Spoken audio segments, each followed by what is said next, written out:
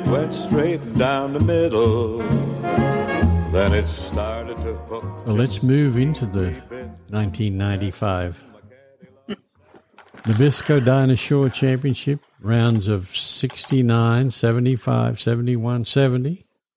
3 under par, and I know it was the biggest check you made, $127,500. That was nice. It's a little bigger than the 8,000 that I had. Just a little. It was an interesting week. I started the week. I'd never played the course before, and ironically, a kind of a funny story. We were playing in, I think it was Phoenix, the week before, and there was a group of us on a little puddle jumper and flew into Palm Springs, and there were several players, including Joanne Carner, and she was on there. And I remember her. They were, I was asking them about the course, and they were telling me things about it. And Joanne said, "If you ever have the lead, is the way she said it. If you ever have the lead on 18, on the last day, aim at the palm trees on the right." I'm like, oh, yeah, whatever. I didn't think anything much about that, so off I go. And, he went a little far ahead of you then, right? Yeah.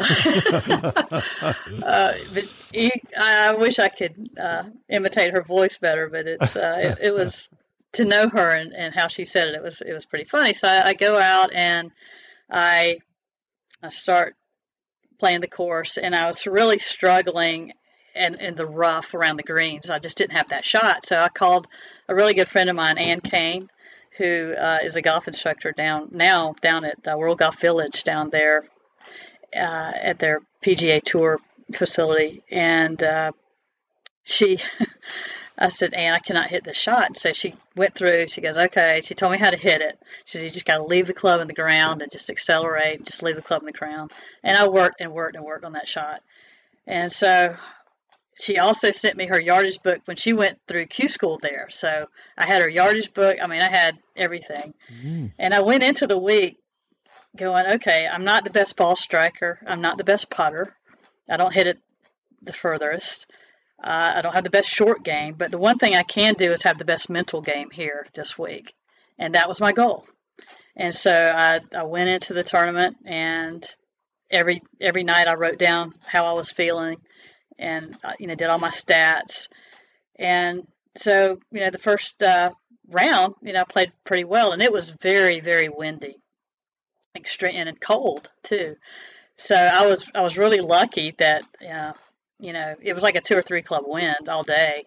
So I felt really good with what I had done. So later that evening, I called a friend that I was having dinner with later in the week, and she and another friend, they one of them had a dream that I won the tournament, and I'm like, wow, so all these little things are starting to come together.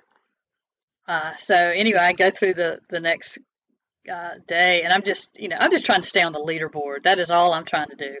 Well, actually, I'm sorry, I'm not leaderboard watching. I'm trying to make the cut, even though I shot 3 under. I mean, I'm just get out there and play. Do your best mental game. Just and just make the cut, make sure you stay on the leaderboard, whatever. And, come Sunday, here I am, and I'm not watching the leaderboard. I know exactly where I stand, of course, going into the day. But I teed off and just kind of did not watch the leaderboard. And I birdied. I remember getting around to the back 9 because I was playing pretty good, nothing special. But I birdied 15 and then made a great par save on 16. And I really didn't know. Like I said, I wasn't watching the leaderboard. But on 17, I made about a 20, 25 footer for birdie, and the crowd just went crazy. And I knew at that point, because they didn't stop clapping and yelling, I knew something's up.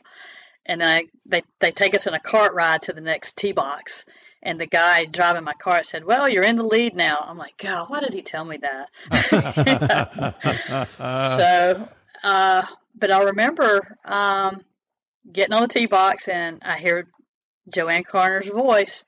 Yeah, if you ever have the lead on 18, aim at the palm trees on the right. So sure enough, I hit it to the right, and Mark Rolfing is commentating, and I can hear him. Oh, this is way right. I can remember that voice. And so then, I have a really tough punch out because I got to keep it under a limb, over all the rough, and not hit it too far either because there's water. Right. And I did not hit a good shot. I did get it out, and then my caddy never says a word to me, but he did. He says, you don't need to hit. I was going to hit a longer iron. He goes, let's just lay up and then just try to make, par the hard way. Yeah. And anyway, long story short, I did lay up. I hit it on the green and two putted for bogey. So it was a good bogey. Yeah. Oh yeah. So that's kind of how. But yeah, those are some of the little things that I remember about that. So I was waiting for you to when you talked about your friend relating her dream to you. Yes. I was waiting for you to say, and by the way, you hit it way right on 18 in my dream. Yeah, it was really funny. Well, it was just funny because when I called them, they were like, "So what'd you shoot today?" And I said, I shot 69, and they're like, "No way." And they just couldn't believe it. And well, we had a dream that you won the tournament. So, but yeah. For our listeners, we might also just recall a little bit about that last round. You started 4 back of Tammy Green and 3 back of Nanci Lopez and Laura Davies. So, to come from behind those 3 players, pretty fancy. Anyhow, they all shot over par that day, and you shot 2 under par 70 with a bogey on the last. So that was a good comeback. Must have been a tough day. Yeah. The conditions were, I think it was a little breezy. I had played with Laura the day before, and, Laura hits it a mile. So, I didn't even think of winning the tournament. I was just trying to make a good check, try to do the best I could. And, just, like I said, on 17, I knew that the crowd behind us wasn't clapping a lot. There wasn't a lot of roars or anything. And so early on there were, and then it just kind of, there weren't. But I wasn't really that focused on what was going on. So when I got to 17 and made that putt, and the crowd just went crazy. And usually, they clap and whatever, and it's over, but they just kept on and on and on. That's when I knew something's up. And then I found out. So did you take the proverbial dip into Poppy's pond? I did. What was interesting was it was the first year they had made the robe that they put on everybody. So that was the first year. So it is now over at the University of Georgia. They have a whole setup over there. So that's where it is. Oh, that's nice. Which is actually across from Bubba Watson. I don't know if his master's jacket is over there. They don't have a replica, but the trophy's over there. So we have a couple of majors. And now Brian Harmon. That's hopefully right. he'll have something over there. But anyway, I did take the jump in the water, and so it was a lot of fun. It was Dinah Shore had passed away by the time I won, but yes, Amy Alcott is the one that started that tradition with Dinah, and so that's you got to keep that tradition going. I guess if you're going to pick one player to start the tradition like that, that's probably Amy, her, huh? Exactly. Amy is a good one to start that. Exactly. Yeah. So just for the record, our listeners can't see this, but our guest today, Nanci Bowen, is wearing a Georgia Bulldog shirt. Yes. And mentioning Brian Harmon, fellow Bulldog, who in this year, 2023, as we're recording this, for those of you listening 50 years from now, he just won the Open Championship.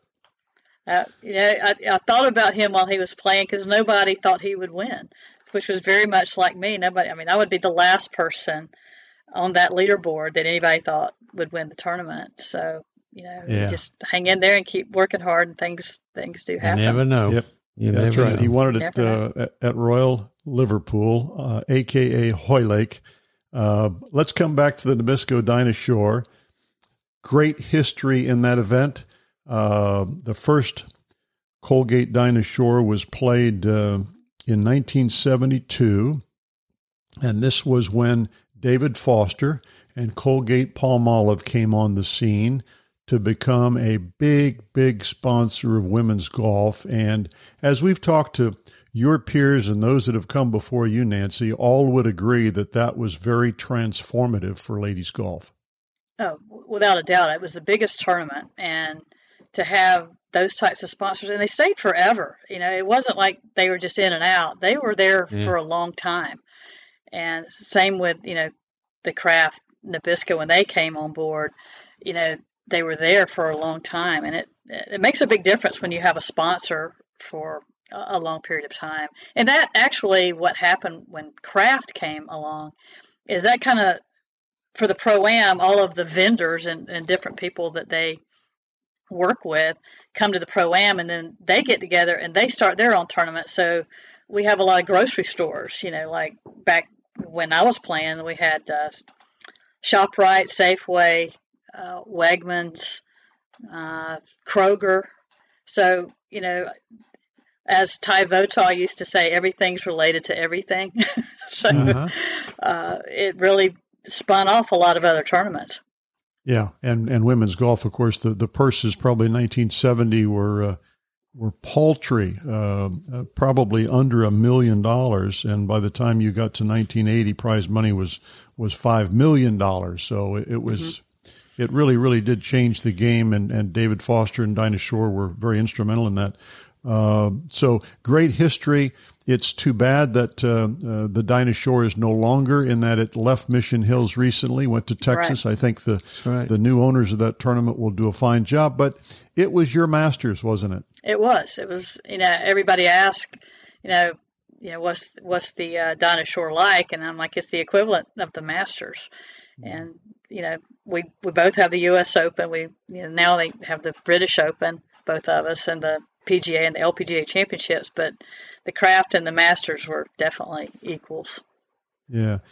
As you look back at the history of the LPGA Tour, and I know this comes well before you were on tour, but you go back to 1972, and I'm not sure I could find a more, I'll use the term again, transformative year for the tour, in that not only did the Dinah Shore happen that year, and by the way, who won it? Jane Blaylock, who we just visited, right? Mm-hmm. Jane with 27 wins, the most wins of anybody without a major, the most wins of anybody who isn't in the World Golf Hall of Fame. And then it was Jane Blaylock versus LPGA in 1972 as well. And what came out of that in terms of really changing the governance model for how the LPGA Tour was run as a real business after that whole event. Yeah. Right. It's interesting how when things happen, how it really can change the dynamics of how other things start to move forward. But with the Dinah being such a big tournament and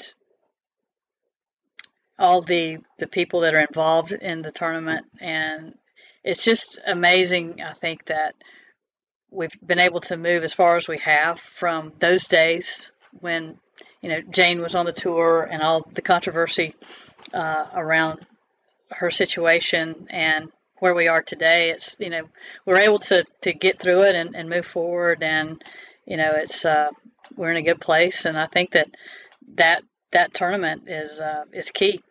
Yeah. And now, it has moved, basically, there's a lot of money behind it, so we have to be thankful for that, Absolutely. Yeah. Well, the nice thing about winning a major championship, they can never take that away from you. That's right. That's absolutely right. How did that change life for Nanci Bowen? Well, I think people looked at me a lot differently as far as, being able to win at that level, and it's a confidence booster for sure. But I really tried hard to just stay the same person that I was. I was really concerned about that. I was actually really concerned that we had like a 2-week break, and the next tournament we were playing was over in the Pinehurst area, And I was really concerned that it was going to be, a flash in the pan, that I was, although I never won again, I was really afraid that, maybe I wasn't going to play well ever again. You kind of have those demons. And that next week I played and finished, I think, tied for third. So, that, on top of the win, really solidified my staying power, and that I felt like I was going to be able to continue playing good golf. And it can mess with you if you let it. Yeah. So it wasn't a win, but it was your validation, wasn't it? Absolutely, that I wasn't a flash in the pan. Although I never won again. I also had 2 runner-ups in 1997. So I was still able to continue playing well.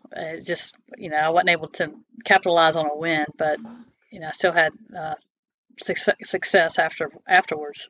Yeah. So share with us some of your more fun moments out on tour. When we talked briefly yesterday, I shared how many stories we've heard just from the Japanese bus rides that you guys would enjoy. Right. It was a lot of fun. There was a lot of good stories. A lot of them that I'd heard. Things that you don't think about. Like when I was first playing in the LPGA Championship, I remember sitting in the Players Lounge with Sherry Steinhauer, and we were just talking about the day and who we were paired with. And I was paired with Joanne Carter. And she's like, "Have you ever played with her before?" And I'm like, "No, I've never played with her before." She goes, "Well, let me just give you a few tips." I'm like, "Oh my goodness." She goes, "Well, if she likes to stalk her putts. And if you ever watch any film of her, she does. She kind of stalks it and looks at it from every angle." She's like, "When she's doing that, just freeze. Don't read your putt. Just stay right where you are."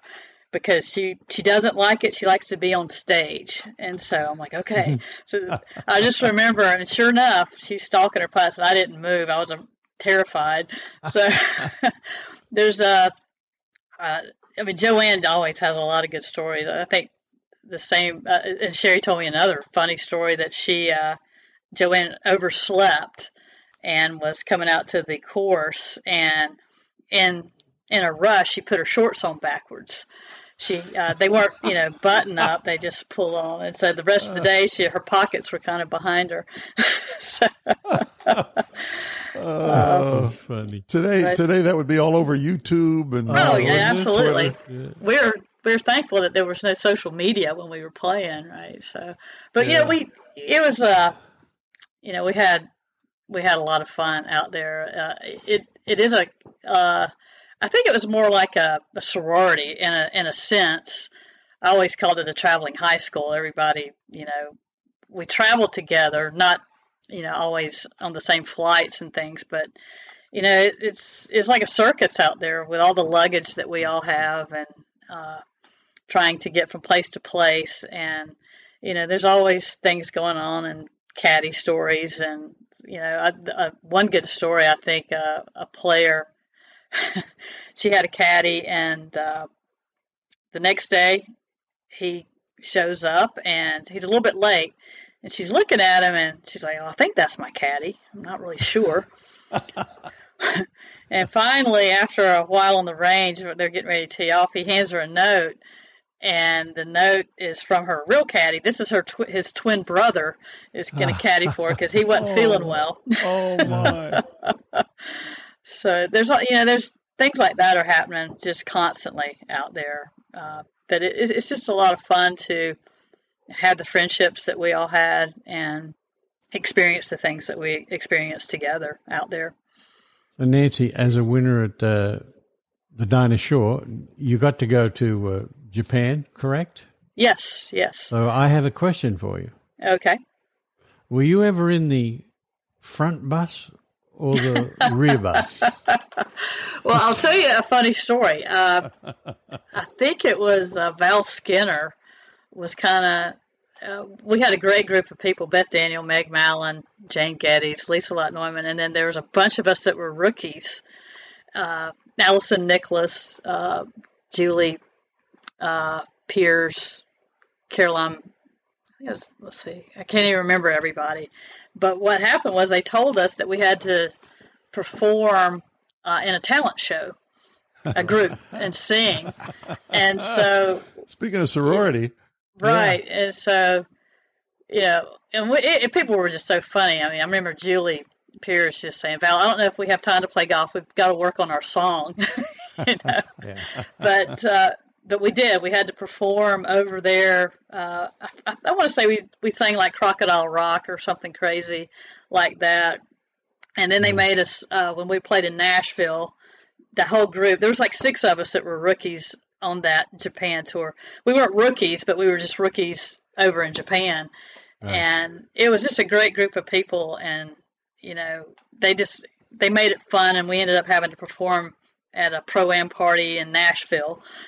With Amy Grant and Vince Gill watching, so there was a lot of fun times that we had together that you just don't have unless you do those kinds of trips. And and we were way down.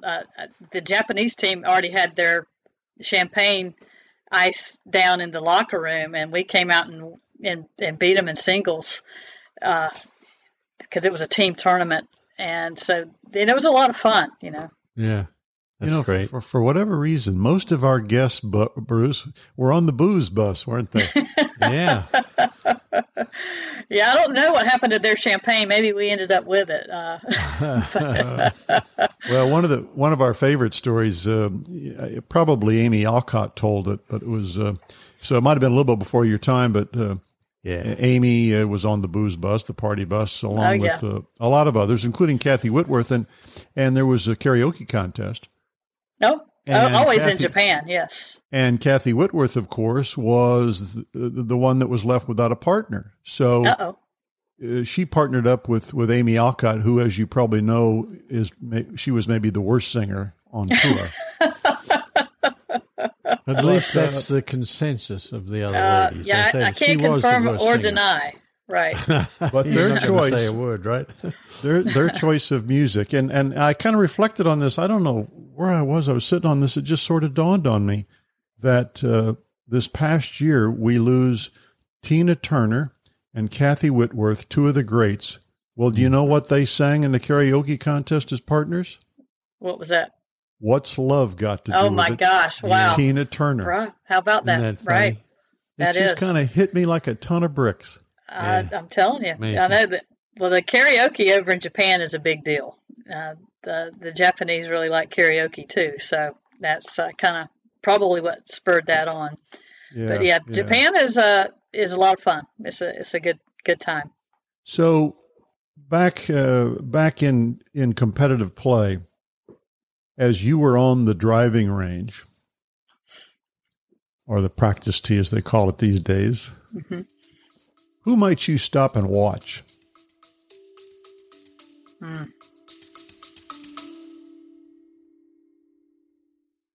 Hear that? That's the sound of a walk-off albatross, a 2 on a par 5 to win a 2-day golf tournament. That shot happened to me. 1 in 600 million odds. Since then, people call me Albie. Now, I've told this story so often, my friends can't take it. I'm pretty sure my wife, next time I tell her, she's going to leave me. So I decided to start a podcast to tell the entire world about it because it deserves it. It's the craziest shot you've never heard of. And guess what? There's tons more stories like this all around golf. And that's what our podcast is all about. Join me and my fellow degenerates, Panda and Shepard, as we dive into them. Insane bets, crazy what-if scenarios, and all the you had to be there type moments in golf. Find us wherever you get your podcast. Did I tell you about my albatross?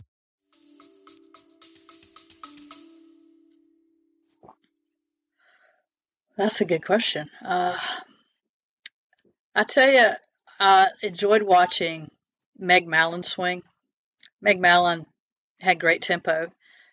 And whenever I was paired with her, it was almost, you felt like you were cheating because to be able to watch her swing, you felt like you could swing with that. She just had a great transition in her swing, which I think we all strive for. You always hear that, people that with a quick transition end up hitting it all over the place. And she just had a great golf swing, as Donna Andrews, who actually won the Dinah Shore the year before I did. We were the same age. She played at North Carolina while I was at Georgia. another one that has a beautiful golf swing that I used to enjoy watching. There's a lot of good. I mean, Corey Webb hits a great ball striker. There's just so many. There's some that I wouldn't watch. I mean, even Annika. It was hard for me to watch Annika because of the way she moves her head out. If I did that, I would come up and out of my shot, so I couldn't watch Annika. But I mean, she's such a great player, and I was paired with her several times. But that helps her, and if I did that same thing, it wouldn't help me. So I knew what to watch for and what not to. But she's obviously one of the greatest players out there. But there's some good ones. Beth Daniel, great golf swing. She's just so tall. I can't really, I can't generate that power. But there's so many good players. I think Lorena Ochoa. I watched her one time hitting wedge shots, and it was almost like she was landing balls on top of each other. It was really incredible. I mean, it's just like one after the other. It's amazing. There's a lot of good players. So take us, sort of bridge the gap from the time you won your major to the time you decided it was time to do something else. Well, I was playing. A lot of my friends were starting to retire that I traveled with. It became where it wasn't as much fun anymore. I didn't feel like I was as competitive. I remember telling my parents one time, I said, thinking about retiring, and I remember my mom saying, "Yeah, I think your best days are behind you." I said, okay, thanks, Mom. Maybe that's an indicator that I should quit. But I just wasn't having fun, and I didn't feel competitive. And I always said, early on, I said if I wasn't successful by the time I was 30, I was going to do something else. And I won when I was 27. And then I said, once I'm not having fun and didn't feel competitive, I was going to stop playing, and that's what I did. So I think I was 37, 38 when I left. And I mean, I still had status to play, but I just, what's the point when you just don't, your heart's not into it. It's not worth being out there. Right. And it was hard. I mean, it's a grind. I don't think people understand how hard the travel is. And of course, back then, like I said, you're doing all your arrangements. You got to get your car from here to there. You got to do all these crazy things, and it takes its toll after a while. I think I would have asked my mother, "How long you've been thinking that way?" Well, I think she saw the writing on the wall too. But that my dad didn't really have a whole lot to say. Yeah, but my mom was a little vocal about that, so that was kind of funny. But it was fine. It was the right time. So I had no regrets about it. And Nanci, during that time that you were talking about, I guess for 3 years you were on the LPGA Tour Players Executive Committee. That had to be an interesting part of your career too. It was. I was always looking for something else to do, and so when I was voted in, it was, I learned a lot about how the tour operates. It still is crazy how the schedule even comes together once you start thinking about TV and trying not to be up against the men's tournaments. And there's just so much involved. And then certain tournaments, they have their dates that they want. You don't want to be up against a men's, like we never play up against the Masters. I mean, who's going to sponsor that tournament? Yeah. And you don't want to be up against the men's U.S. Open or any of their majors. So that's, so the scheduling is very difficult. And certain courses, they have their own stuff going on that they want to keep their tournaments, that they have. So it's always, always found the scheduling to be quite a challenge to watch how it all comes together. And also, there's always going to be players that are going to break the rules, and that's always a challenge too. And so we have to deal with that. And I remember this is an interesting one. When I was on the committee, the U.S. Open, still everybody went off of number one. And I don't know, Bruce, if when you were playing, I mean, you always teed off number one. So there's not a split tee. And we were arguing with the USGA that y'all got to split tee to get these rounds in, because you've got 156 players, which is more than the 144 that we have every week. and we can't get everybody around. Number one, it's in the summer. You're probably going to have a thunderstorm, good chance. Yeah. Number two, if there's a ruling, you backed up the entire golf course. And so their argument was, we want everybody to play the golf course the way it was laid out and how it's supposed to be played.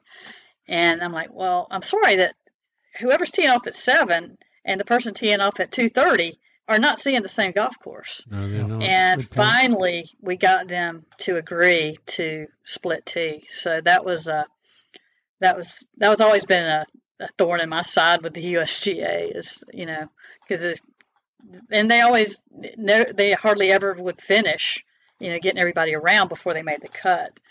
So I felt like we did accomplish something there as an executive committee. Good. Yeah. Well, that had to be an interesting stint being on that. Tell us about the transition leaving the game of golf. Was it easy, difficult? It was difficult. It's still difficult today because it's your identity for so long. And I didn't really know what I wanted to do. Even today, sometimes I think about, what do I really want to do?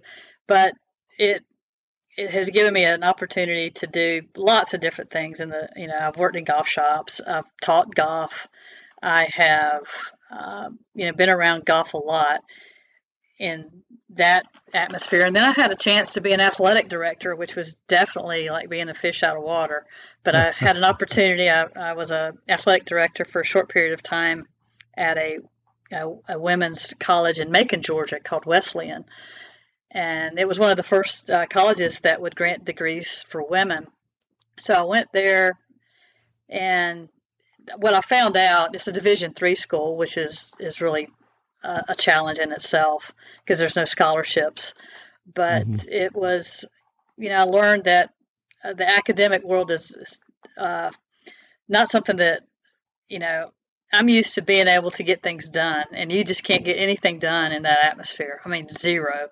And I was very frustrated. I even went and talked to the faculty and addressed them about how important women's sports were for young women, and for them to help me out. Like I was having practices at 6 a.m. so they wouldn't miss class, but they wouldn't help me out when we had to travel, and they would miss class. I mean, I just went round and round, and I'm like, this is not for me, because I felt like I felt like a hamster on the wheel, and I could never seem to get anything accomplished. But I learned a lot. I learned what I did want to do. I didn't want to manage people. That's for sure. But it was fun. I did meet some wonderful people, and I met a good friend, Jamie Kaplan, who was a professional tennis player, and she now runs the Kevin Brown Russell Henley a charity golf tournament in Macon. They raise like $1 million every year for charities in Macon. So another bulldog, Russell Henley. Yeah. Well, you had another interesting venture, and you think about the preparation you had. Of course, Bruce Devlin went from master plumber as a young man to podcaster, right? Right. But you at least went from journalism major. Right. Yeah. And you had a stint as podcasting, golf related, calls All Things Golf. I think that's something Bruce and I would be really curious to hear about. Right. It was a lot of fun. A group contacted me to do it, and so I went out there, and I had a lot of contacts in golf, and a lot of different ones. I didn't want to just do the run of the mill, so I did a caddy. I had a caddy on there. I did Nanci Lopez. I did Amy Alcott. Let's see. I was able to get players that had an interesting story to tell. Like Nicole Duray has narcolepsy, and I used to travel some with her on the mini tour, and so we talked about what that was like for her to. I mean, that's a horrible thing to feel like you could go to sleep at any second. So, and the drugs that she had, I was able to talk to just different people in the sport, a tournament director, like I said, and also a tournament official, one of our officials. So, it was fun to reconnect with these people and just kind of give a different perspective on things. It was a lot of work and a lot of preparation, but unfortunately the guy that was kind of heading it all up he was suffering for some illness and passed away. So we just it kind of drifted away after that. But it was fun. I learned a lot. So, well, you're maybe the only guest out of 82 that we've had that really has an appreciation for what goes into doing these, goodness. right? It's a lot of work. Yes, it is, because you got to do your research. You don't want to, you want to ask interesting questions. Yeah, well, I guess from Bruce and I's perspective, we just want to make sure we do you and your careers justice. Yeah. Well, I think y'all are doing, from what I've heard from these other interviews that y'all have done, y'all are doing a fantastic job, and I think that it's really kind of cool what y'all are doing. Well, tell us about what you're up to now, because we had an interesting conversation about the certification you got back about 6 years ago and the sort of work that's led to. Right. Well, I decided, I was, again, trying to figure out what I wanted to do, and I'm always interested in nutrition and health. And as we get older, obviously, we look more into that. So I decided to get a health coaching certification, and I learned a lot about how that affects everybody, and how a lot of what happens is obviously within your mind. I also got a certification under my sports psychologist in their golf psych program that has kind of, the two are combined, and even now I've evolved to just a mental shift in the way we think and what we say to ourselves every day. So I've really enjoyed just that kind of part of my life, and just helping people get healthier. Even myself, we all have our downfalls and things that we like to indulge in, whether it's alcohol or foods that probably aren't in our best interest. But it's really fun to help people and see people thrive and feel good. And most players on the tour now avail themselves of people like yourself who provide a holistic approach to wellness. It's mental, right. It's nutrition, it's physical health, and so forth. And I'm sure that Patty Sheehan would have benefited from your services had you been in practice in 1990 when she was melting down in the heat at Atlanta Athletic Club in that U.S. Open against Betsy King. Right. It's interesting, yes, because it's definitely, nutrition has evolved over the years, and it continues to evolve as we learn more and more. But back then, we had hydration, but now it's even better than it was back then. And we know more about the foods that we eat and how it affects our bodies and our performance, especially for athletes. And there's, golf specific, you need something different than, a tennis player would need. And so, and that also goes into exercise, golf specific exercises now, where, back when we were in college, I think we were working out like football players would. Yeah. So it's a lot different. The stretching, a lot more stretching now. Yeah. So, yeah. I mean, as Patty shared that story with us, it was the 36-hole final, as you probably remember, right, in the heat of Georgia, which even for a Georgian seemed hot, right? Oh yeah. I remember, unfortunately I missed the cut by one there. So, but we had, it was very hot. We had I think the weather delays is because of the 36 holes, but yeah, it was a challenge, and it always is a challenge to play in the heat. There's some players that really struggled in the heat, and some that thrived in it. And most of the time, I didn't have a problem with it, just because I grew up in it. Today is a different story. I don't play, how about it? Like it as much, but I'd much rather play in the heat than the cold any day of the week. Yeah. Well, in that 1990 Ladies U.S. Open, that was a 36-hole final in that heat. Patty Sheehan loses an 11-shot lead. And as she looks back on it, because thankfully 2 years later she won her first U.S. Open, but she looks back on it and says, I didn't know how to manage my body and my nutrition, my caloric intake, hydration, none of that. We didn't know any of that stuff. Exactly. Yeah, and now you don't see that. Now, it's certainly not going to be because of nutrition. I don't think that it's more of the voices in your head that keep you from not playing well. So Nanci, you also have a charity golf event that carries your name? Yes, right. We down in Tifton, it's the Nanci Bowen charity golf event. It raises money for hospice and oncology services. So a lot of people know that what hospice does at the end of life, but the oncology services is the part that I really like, is that we provide transportation for people that need to get to their chemo appointments or radiation appointments. It all started with a guy that came in. It was really, really cold out, and he had a very thin jacket on, and so the nurses, ended up buying him a jacket. And so we're like, well, we want to be able to raise funds so that those types of things don't happen. And so, matter of fact, I was there with my mother for an appointment, and I saw a taxi drive up, and I asked the nurse if that was paid for, and she said yes. So I saw it in action while I was with my mom there.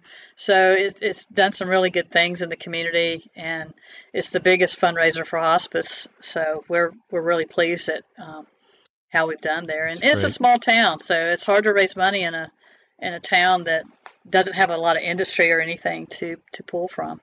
Yeah. Well, speaking for a couple of cancer survivors, we appreciate your efforts. That's right. Absolutely. Y'all are looking awfully good. Feeling good too. So before we wrap up, Nanci, as you may know, we always ask our guests 3 final questions, and I always let my partner go first. Okay. You have the tea, Mr. Devlin. That's all right. So, Nanci, with all your great experience of playing golf, if you were to have known what you know now back when you started on the tour, what would you have done differently? Gosh, hindsight's 20/20, and we get so much wiser as we get older. But I would definitely, there would be a mindset shift in how I talked to myself and how I approached everything. It would just be a lot more positive all the way around. We've heard a lot about self-talks from our other guests. It's those voices in your head. You have a lot of those, don't you? All right. We're going to give you one career mulligan. Where do you take it? It would be in Portland at the Safeway Classic in 1999. I double bogeyed the last hole. Cost me about $50,000. So if I could play that hole over again, I think I would take it there. Bruce, that didn't take long, did it? No, it didn't take long. So the last one, how would you like Nanci Bowen to be remembered? Oh, gosh. A kind, generous person that loved life and had a good sense of humor and is always willing to help and give back. That's a great answer, Nanci. Let me just say, from my standpoint, it's been a pleasure to have you on the podcast today. We thank you for your time and all your insights into not only yourself, but your game of golf and where you are today.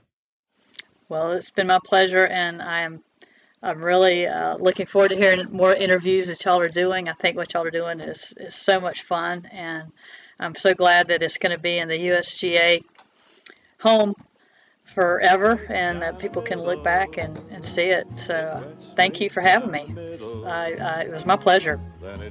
Thank you for listening to another episode of For the Good of the Game. And please, wherever you listen to your podcast on Apple and Spotify, if you like what you hear, please subscribe, spread the word, and tell your friends. Until we tee it up again, for the good of the game, so long, everybody. Whack down the fairway, it went smack down the fairway. Then it started to slice just a smidge off line. It headed for 2, but it bounced off 9. My caddy says, long as you're still in the state, you're okay. Yes, it went straight down the middle, quite a way.